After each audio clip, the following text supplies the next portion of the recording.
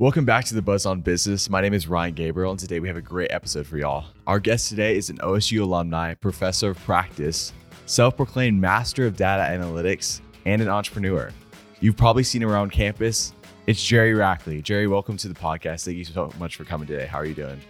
I'm doing great, and it's really a pleasure to be here. Looking forward to this. Awesome. We'll start off the podcast today talking a little bit about your resume. So from undergrad till today, what's been going on in your life? Talk to me about that.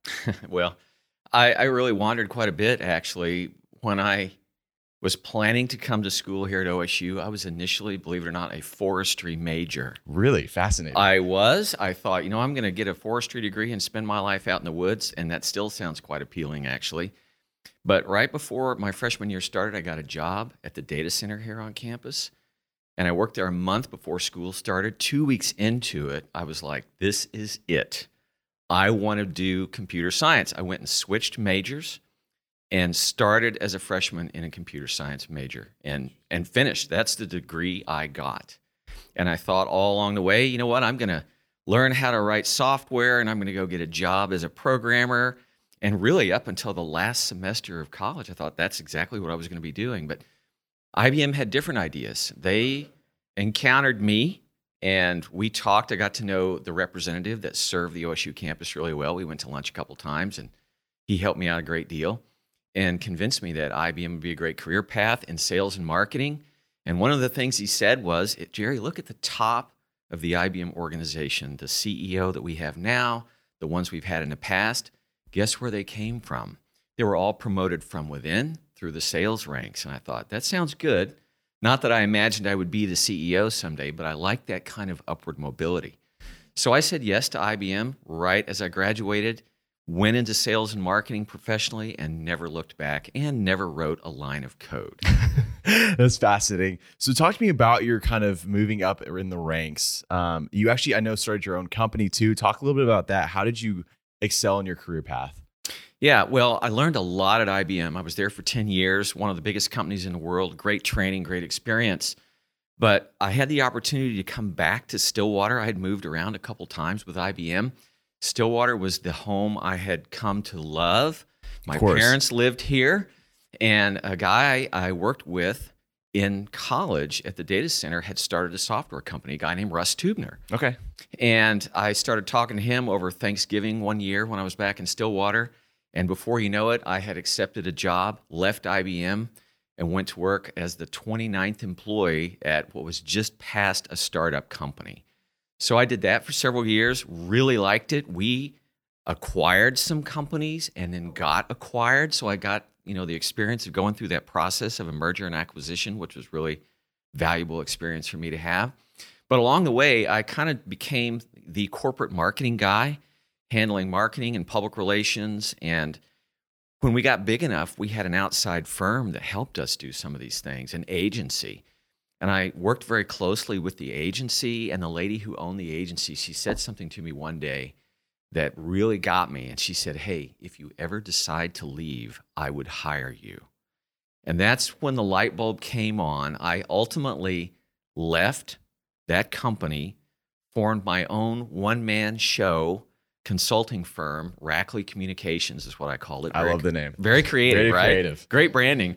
And I had clients immediately. This lady did, in fact, hire me to do some outside contract work. And it was fun. I got to work with clients around the world. I had a client in Israel. I had a client in Finland. I had a client in Canada, all over the U.S., and I was making pretty good money. And I learned one of the entrepreneurial lessons that a lot of us have to learn. You think when you work for yourself, you own your own time. You can take vacation whenever you want, and it turns out you can't really take vacation at all because you're more of a workaholic. You're on all the time, right? It's Exactly. only you. There's no one else there to get the work done when you're not there. And working equated to generating income. If I wasn't working, I wasn't making money. So, but it was good. I learned a lot. And I finally did actually land a local client, a bank here in town. It's now Simmons. It used to be Stillwater National. The CEO encountered me, needed some help. After about 6 months of doing work for that bank, I became their marketing executive, and I worked there for 7 years. And that was a really important part of the journey because one of the things I discovered is I didn't really like financial services. That was Fair enough. Not my not my favorite area or industry to work in. So I finally left, and it was one of the toughest career decisions I have ever made, because normally you like to leave one job and have another one to go to, right? You just like that security. That's typically how it goes, I would say. If you could script it, you'd script it that way, right? Exactly, I agree. And I finally got to the point where I realized I can't stay. I have to go. I don't know what I'm going to do, but I have to go. And the real validation for me was I was out on a bike ride with my oldest daughter.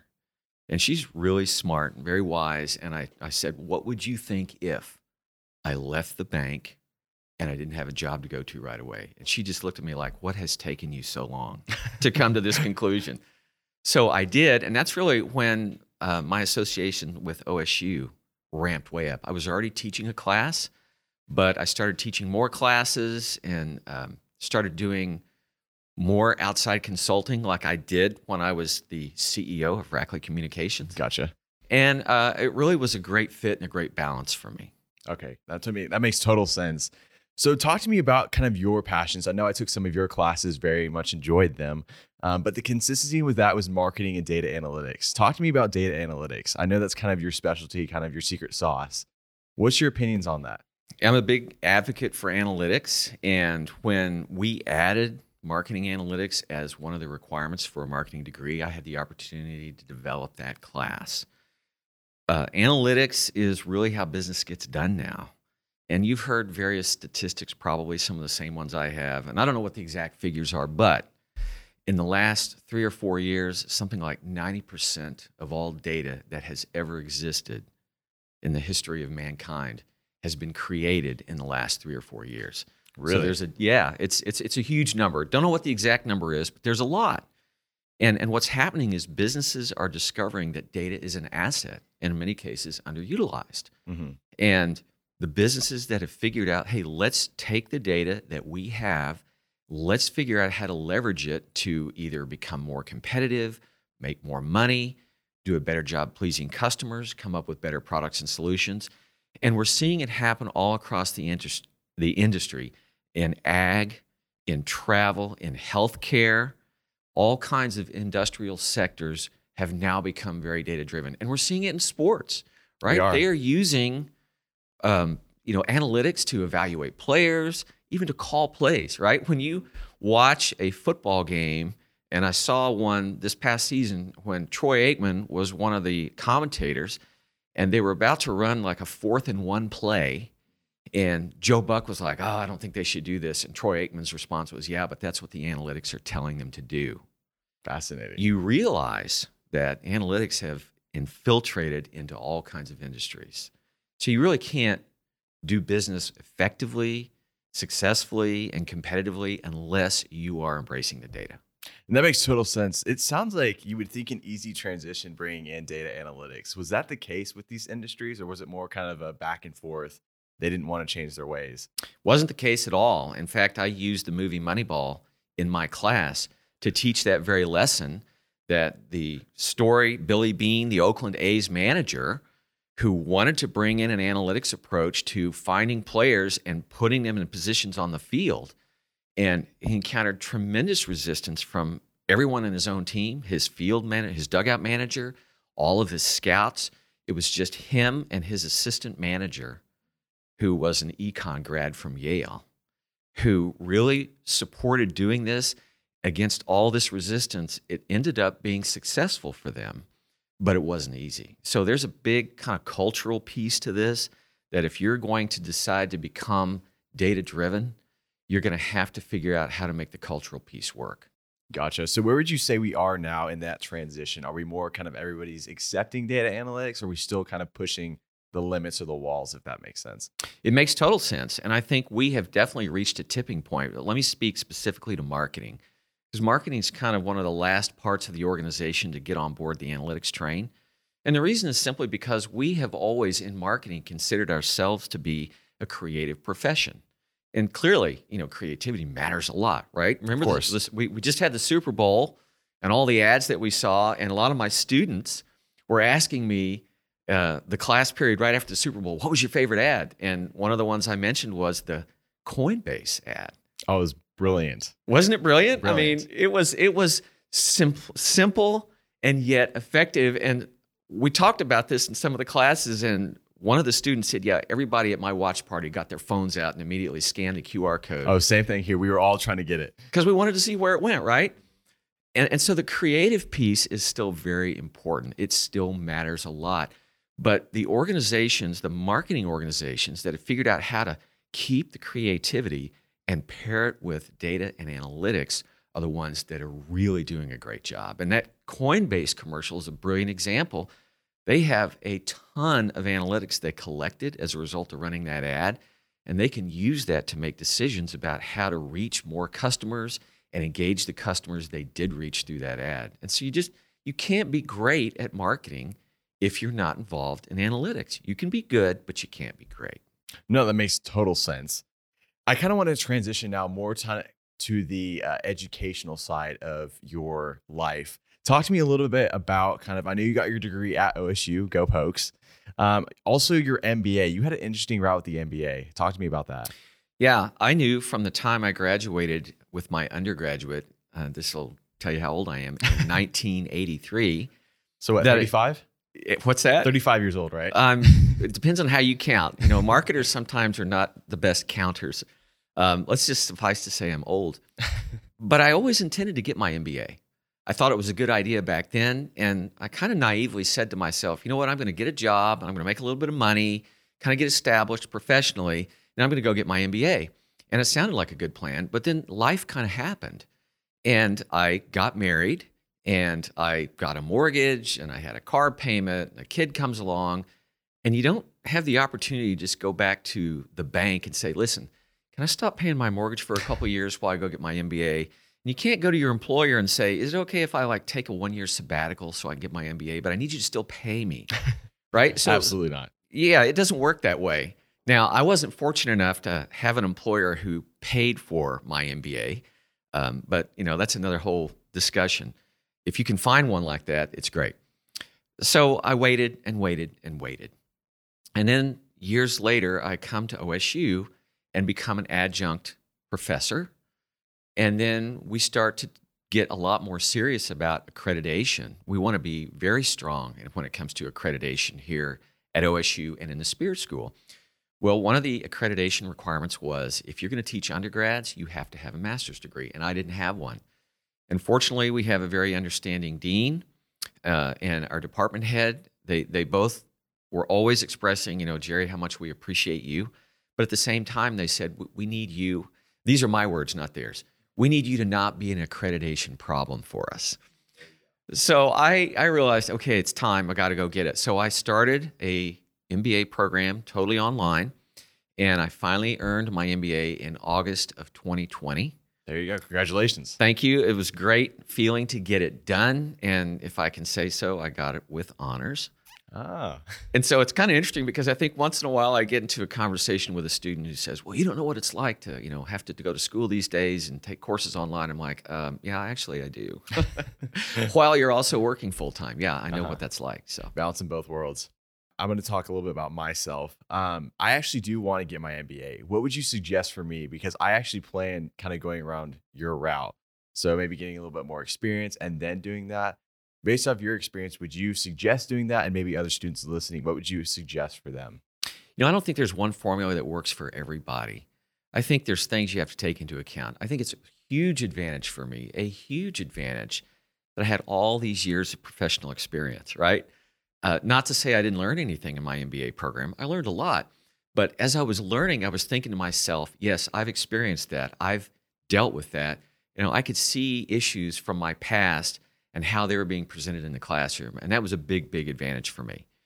So that's one side of the MBA coin. The other side is you're never probably better equipped to get it as you are when you finish up your undergraduate degree. You've already been in school, right? You're used to studying and you know how to do it well, and it's easy to just keep going, especially if you can do it full time and get it in like a year. I did it in 2 years because I was working obviously full time. So I think you just have to factor in, what's your life situation? What are your plans? You have a great job offer you can't say no to because it's too good to pass up? Do you have plans to get married? What's your situation, and factor all those things in and make the decision that's best for No, that makes total sense. I appreciate that.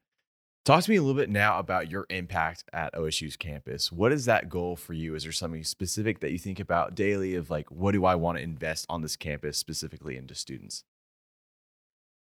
you. I think that my impact is maybe in a couple areas. One is I'm a practitioner.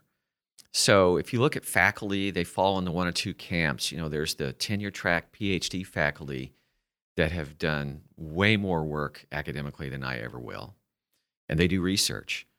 And then there's people like me who still today continue to practice their profession that they are teaching in the classroom. And we need both, right? And so I think one of my contributions here in the Spear School is to bring that real world perspective into the classroom. And for example, in my digital marketing class, which I teach in the fall semester, I would often be talking about something in the classroom, and then I would relate a story about something I did that very week for a client I work with. And so I think it's very good to reinforce it and show that it's real, and I really have done this work. And I think students like that. They like the real world practical application. Yeah. So that's one piece of it. But the other piece is I just really value the relationships that I get to develop with students. And listen, not all students opt to have a relationship with me, but some do, and it's very memorable. And I think the way I would describe it is I want to be a success lever for students, and I will be when they choose to come and get to know me and let me get to know them and take advantage of my experience and my connections.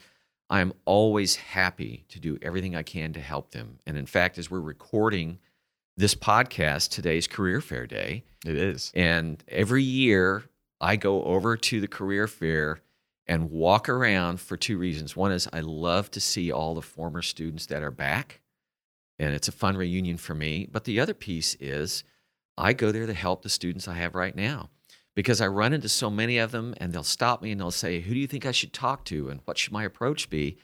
And I'll grab them and we'll walk over to an employer and I'll make an introduction. I want to help them. And that's what I hope my impact is that we have a lot of students who've been in my class can say, yeah, he helped me get where I am.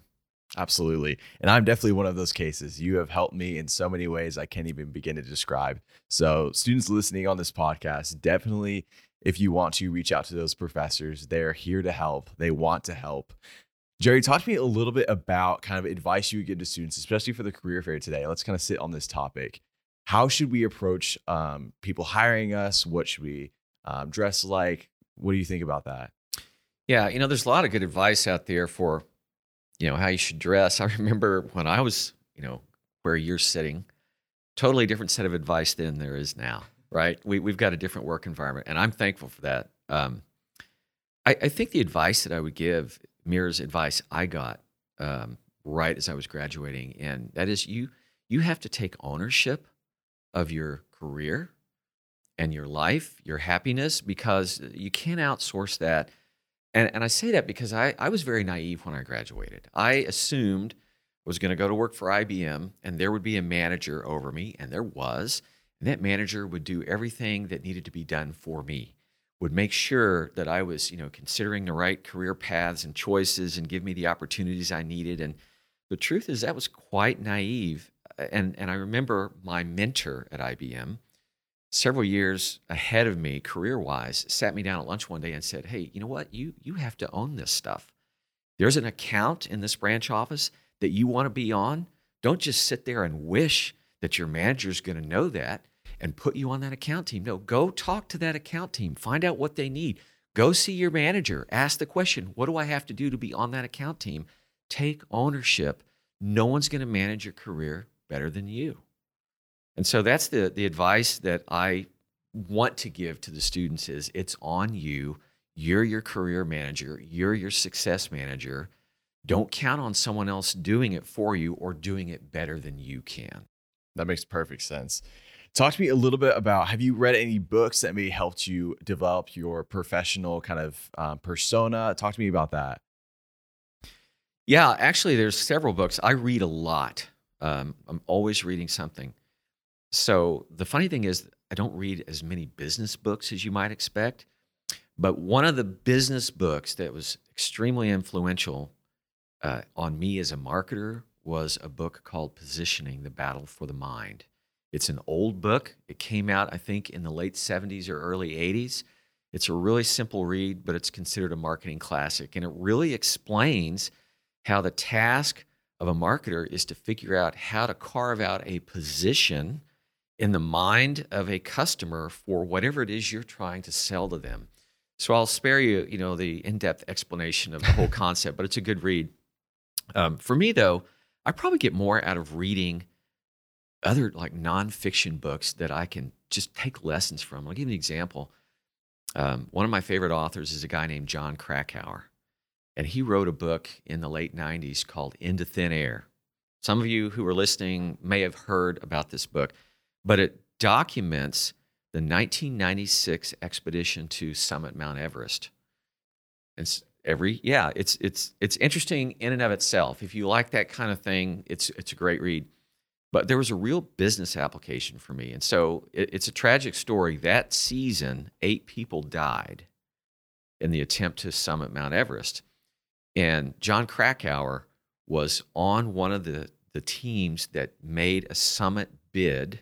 And he was successful, by the way. He got to the summit, turned around and came down, got back to Camp 4, and was in his tent trying to sleep when the disaster unfolded. And what happens on Everest is late in the day, usually terrible storms can hit. And so when you read this book, what you find is that the leaders of the expeditions that year were all saying the same thing. We are optimizing for safety, right? We're going to get you to the top if we can, but we're going to keep you safe no matter what. Safety is priority number one. And so one of the rules was, if you're not on the summit by 2 p.m., I don't care if you're 100 meters away, you are turning around and coming down. So the day of the summit bid, what happens? Well, they've built their entire expedition around safety. And in the day of the summit bid, everyone who's paid a lot of money to try and get to the summit all said, we're so close, can we just keep going? And so the leaders of the expedition relented. And at 4 o'clock, they still had people trying to get to the summit. A terrible storm hit. People were stranded and literally dropped where they were and froze to death. 8 people died. And that's what happens. So my business lesson is, when you optimize around a certain mission, but then you decide very expediently, no, we're going to do something different, then sometimes disaster can strike. And you have to just be willing to stick to what's important and do it the right way, or sometimes the risks. No, that makes total sense. That's a very sad story, but a very huge lesson to learn. Last thing I want to talk about today, what has been the most rewarding moment on this campus for you? The rewarding moments, a lot of small ones, but I'll give you an example that happened just this past homecoming. I was walking to the campus because we had a display set up in the Keystone lobby of the Spears building. And so our department head, Tom Brown, and I were going to be there and meet alums as they were coming through. And so I parked off campus, just walked onto campus, and was walking past the Alumni Center. And someone yelled out my name, "Hey, Professor Rackley." And I turned and looked. And here was this young lady that is a former student of mine. And I walked over and said hi. And she said, "You were one of my favorite professors. I learned so much in your class." And it was totally unexpected. And I said, "That deserves a hug." And so I gave her a hug, and we visited for a little while. And I walked away. I mean, that made my whole day. It made my whole week. Just that, number one, I had that impact on her, but then she would bother to tell me about it and ascribe so much importance to the success she was having today as a professional. I thought, as I was walking away, that's why I'm here, and that's what I want to do. Absolutely. Well, that's one thing I can definitely say to you, and I actually wanted to say in person. I definitely want to thank you for everything you've given me. I actually have learned a lot in your class, despite what all the other students say. No, I'm just kidding. Learned a lot, and I really appreciate all the time you've invested in me. So I appreciate that. Thank you so much. Well, thanks for giving me a chance to get to know you and to make that investment. Absolutely. And I'll tell you the deal that I make with students like you. I say, listen, I don't have a really great retirement plan. So when you get out there in the professional world and you have all the success I know you're going to have, I want you to come hire me as a consultant, pay me some really nice consulting fees, but not expect much actual work. So that's Okay. kind of my retirement plan. Okay, we'll put you on the wait list. Great. So the last thing we do on this podcast, I haven't prepped you at all for this, but it's a lightning round of questions. It'll be about 60 seconds to this or that questions. Are you ready? I don't know, but do we have a choice? No. All right, let's go. So first off, beach or mountain? Mountains. Really? I would say beach. Opposites. That's all right. We can disagree and still be friends. Coffee or energy drink?